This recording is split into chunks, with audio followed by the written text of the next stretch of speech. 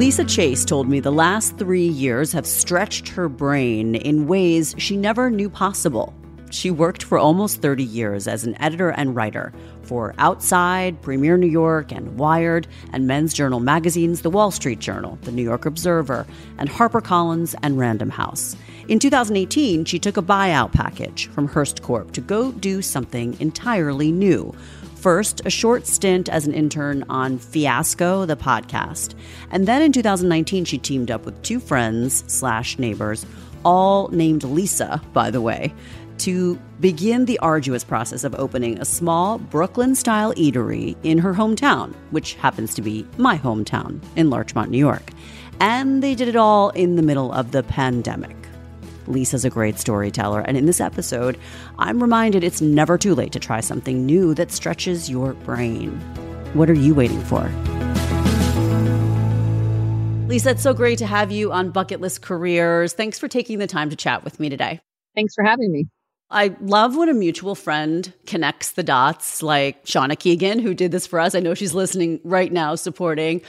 It's also a lot of fun to talk to a former fellow journalist who has shifted gears, and you're doing something totally new. You just opened recently this Brooklyn-style cafe in the hometown that we share. So how did you first get into journalism, Lisa? Well, I went to journalism school. You did? I went to Dill School, and I loved being able to tell a story for a living.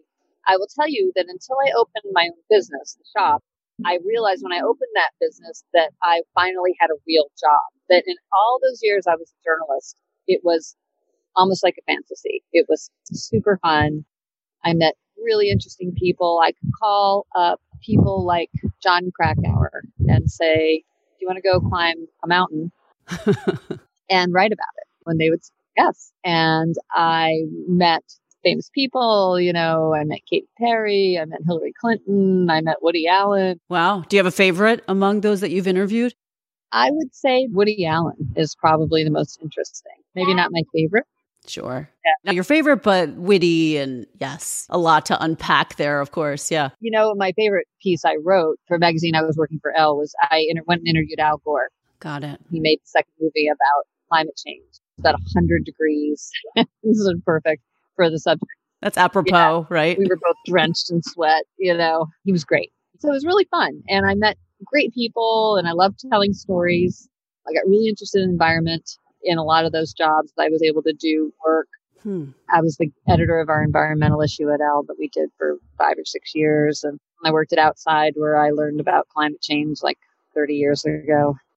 My colleagues were great, and I loved it. And then in the early aughts, things began to change in the business. Mm-hmm. The business model, as you probably know, that had existed, that kept it alive, started to fall apart. And I just began to feel like I was in my 50s, and I thought, I don't want to ride this sinking ship down to the bottom of the ocean. Mm-hmm. I began to think about what else I might do. And then in 2018, my boss at Elle quit, and suddenly the terrain changed, and I was offered a buyout, and I took it. And that was a pivotal moment for you. Totally, because I didn't know what I was going to do at that point. I hadn't decided to open the shop. I worked actually on a podcast with Leon Neyfakh, Fiasco. And how was that? It wasn't a long stint, but did you enjoy it? Yes, I loved it. It was one of the hardest things I've ever done. Why is that? Well, interviewing audio, doing audio editing. It was a journalism podcast, so we were calling up people and interviewing people about the Gore versus Bush election. Got it. Trying to get people to talk to you. But I had been a guest on Slow Burn, which when Leo ran that podcast Slate, and I loved it. So I called him. I'd seen The Intern with starring Robert De Niro and Anne Hathaway, and I called him and I said, "Look, I'll be Robert De Niro." I said, you need an experienced editor and booker and somebody who can get people on the phone, and I'll do it for free in return for learning. So they said yes. So I did it until things began to heat up at the restaurant. We'd had a lot of stops and starts in getting our little venture going. And that was about 2019. So this is all fairly recently. So you really had a few different things that were cooking at the same time. But clearly the pandemic came into play, and that slowed things down for you. It did, although it kind of opened things up too, because I just decided for the first time in a long time to just be completely open. I love that.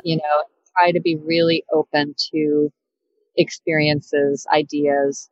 While I was trying to get the shop open, the podcast opportunity happened. And I thought, well, it'll be good for my brain. I believe when people say that if you do something completely different, you teach yourself something completely new that's good for your brain health. And here I am again in my mid-50s, like doing completely new things.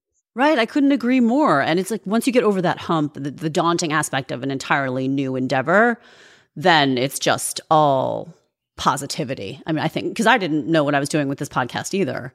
And it's kind of funny that you mentioned all the technical aspects of it, because that's been the hardest part for me. That's been the biggest ramp up. But once I got past that, now it's just all fantastic because I get to connect. I get to talking to people like you. It's awesome. Okay. So after you did those 6 months or so with the podcast and you were in development for the Grange, you also worked on another project that's helping to fight food insecurity in the Lower Westchester area, and the Grange is helping to support that. So while the delays were happening with getting the restaurant open, you were still really active. And Victory Farms is what you were instrumental in creating. So let's talk about that. So it's interesting, like you said, being connected. So all of these things I've done are about being connected, telling a story in journalism, connecting people to an idea or a story. I think opening a restaurant is being connected, and it has been completely that experience during COVID. Victory Farms was another example. We were stuck. We were supposed to open the restaurant in March of 2020. Of course, everything happened. Right. And we stopped. We weren't actually sure. We had to stop and think about whether we were going to go forward. And while we were thinking it over, I was sitting in my house feeling frustrated that we weren't open. I would have been wanting to feed first responders. I read an article in the New York Times about a neighborhood in Rhode Island where everybody in the block planted a Victory Garden style garden. And they did it in order to stay connected. So they could be outdoors, they could be socially distant, but they could see each other, right? And I began to read stories too about all the work that the local food pantry was doing here. And it was significant. They were feeding 800 families a week. Yeah. I was frustrated. Felt like I wasn't doing anything. And I read this article and I thought, I can do that. I know people. I've lived in this town for 20 years. So I wrote 70 people I knew, and 40 of them wrote back and said, yeah, I'll plant a garden in my backyard. That sounds great. And we'll donate. That's amazing. So I finally put this together. I wish I'd known about this sooner. I don't have a green thumb, but I would still consider doing this. But I have seen neighbors with their little gardens. What is it, like a 3 by 6 foot raised bed? And I thought, wow, this is popping up everywhere. So what is this about? And now I finally have my answer. Yeah. You said last summer you had about 50. How many people are doing this now? Now we have about 140. That's great. And the library and the nature center and a couple of churches. I had these empty refrigerators at the shop. We weren't using them yet. So I had to bring their stuff, and we delivered it. And now this year it grew 3 times the size of what it was last year. So now I have to figure out how it's a good problem to have, where to put everything and deliver it. Right. The storage. Yeah. But it's called Victory Farms at the Grange. And it's, I'm sort of connecting the two. And I love that I'm able to do that. That's so smart. And I'm able to continue this other work too. I guess the moral of the story for me is I just keep trying things. Like if I get an idea of something I want to do and I have the energy to do it, then I keep trying new things and I get something out of everything. And I hope I'm putting something into the world. Right. Finding some purpose. I mean, not that you didn't have that sort of authenticity in your career in previous years, but, a lot of my guests will say that they feel like, they've found now their professional purpose. Do you feel that way? Do you feel differently about work day to day, or at least in terms of your goals, that you're loving what you do more than you used to? I definitely feel that I am getting closer every day. Yeah. That I now know, I will tell you that work around food insecurity is becoming more and more important. It's crystallizing. Mm-hmm. I work in a restaurant business. I see the tremendous amount of waste in the restaurant business. Yeah. I start to think about how could we participate in a different model that might be less wasteful, or would allow us to compost food, or would allow us to feed people meals in the restaurants. There are a lot of ideas that I have cooking. So in that way, yeah, it's much more direct. I mean, one of the funny things I think about my decision during COVID is that I had a completely different experience of COVID from a lot of my friends, which is most people I knew had to kind of withdraw into their houses. Their worlds kind of got, I don't want to say smaller, but they became more circumscribed by circumstances, right? Right. Whereas mine went the opposite direction. I opened a restaurant. I saw 100 people every day I'd never seen before. We were all masked up. I met people I didn't know. My experience of the pandemic is so different from lots of people I know. The through line is making connections. Yes. There were lots of people who had moved to this town, which is in Westchester County, north of the city, who fled apartments in the city, moved to houses here, and then never got a chance to meet anybody because all the ways in which you would meet people were shut down. Totally. And we were kind of their lifeline. They'd sit outside in freezing cold under my heaters, and I would go out and I learned how to operate propane heaters, and they became my best friends and and I began to realize how much people needed contact with others. Yes. I mean, it sounds sort of hokey, I suppose, Not at all. but it's just, that's what I'm trying to do. Well, right. And I also think that the theme of community is very tied to the Grange. And I was going to ask you, what do you think is singular about what you've achieved here? You have this new restaurant with the 3 Lisas. This is kind of funny that you're a trio of Lisas who've started this. Were you all friends before? Yep. We all have known each other a long time. We have kids who are the same age. We all met as nursery school parents. Mm-hmm. I love that. Yeah, you sort of can't make it up. Can't make it up. I did buy streetlisas.com, the URL just in case, but that's funny. Did one of you say, "Hey, let's do this," or was this a conversation you'd been having for years? And then what do you think finally helped you pull the trigger to say, Larchmont needs this, the community needs this, and it can survive because ...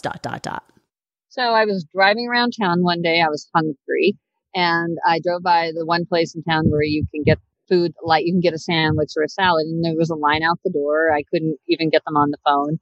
And I called up Lisa Moscow, who was working as a caterer at the time, and I said, you should open a sandwich shop in Larchmont. Huh. And she said, we should open a sandwich shop in Larchmont. And there was a space that there was a for rent sign on a restaurant that had shuttered. And so I was parked in front of it. And I said, all right, I'm going to call her. So I called the landlord. Long story short, we went down a long road with that space, ended up not working out, and we found a better space. Mm-hmm. We approached the third Lisa Sampson, who had a long career in design. She worked at Gensler and design. Okay. Very talented. We called her to ask her if she would help us with the design, and one thing led to another, and she is a partner now. So the 3 of us launched this.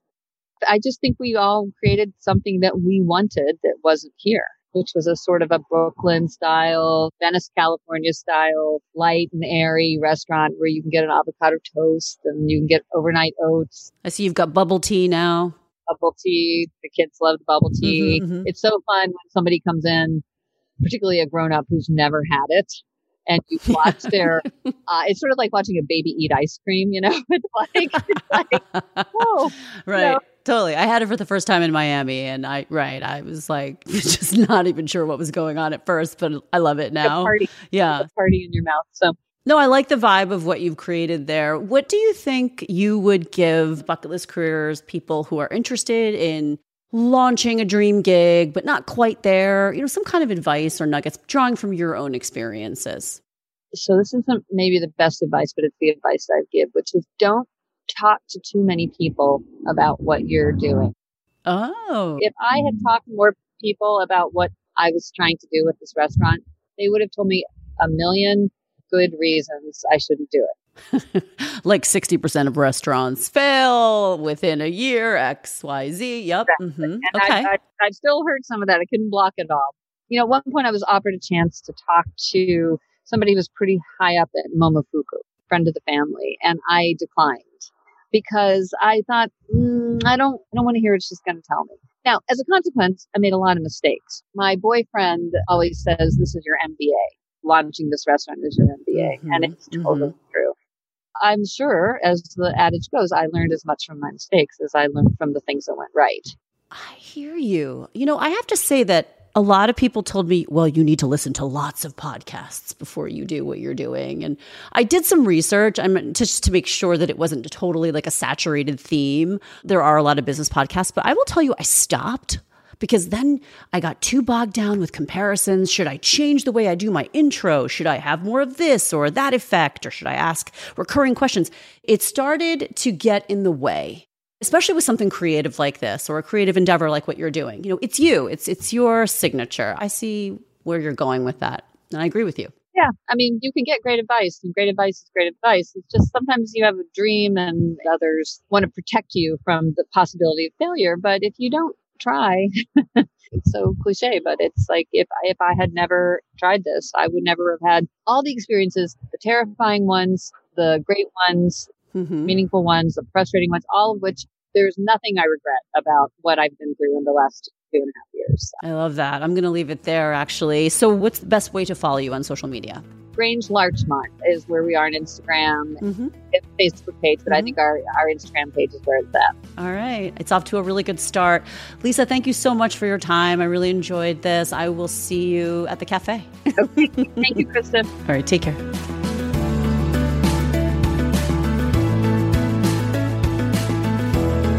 Have you had a chance to rate and review Bucket List Careers? That would be awesome if you would do that. The support means a lot.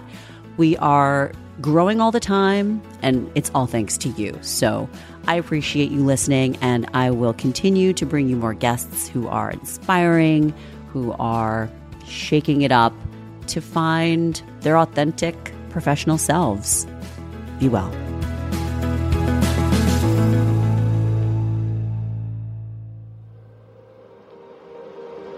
An Ironic Media Production. Visit us at IRONICKmedia.com.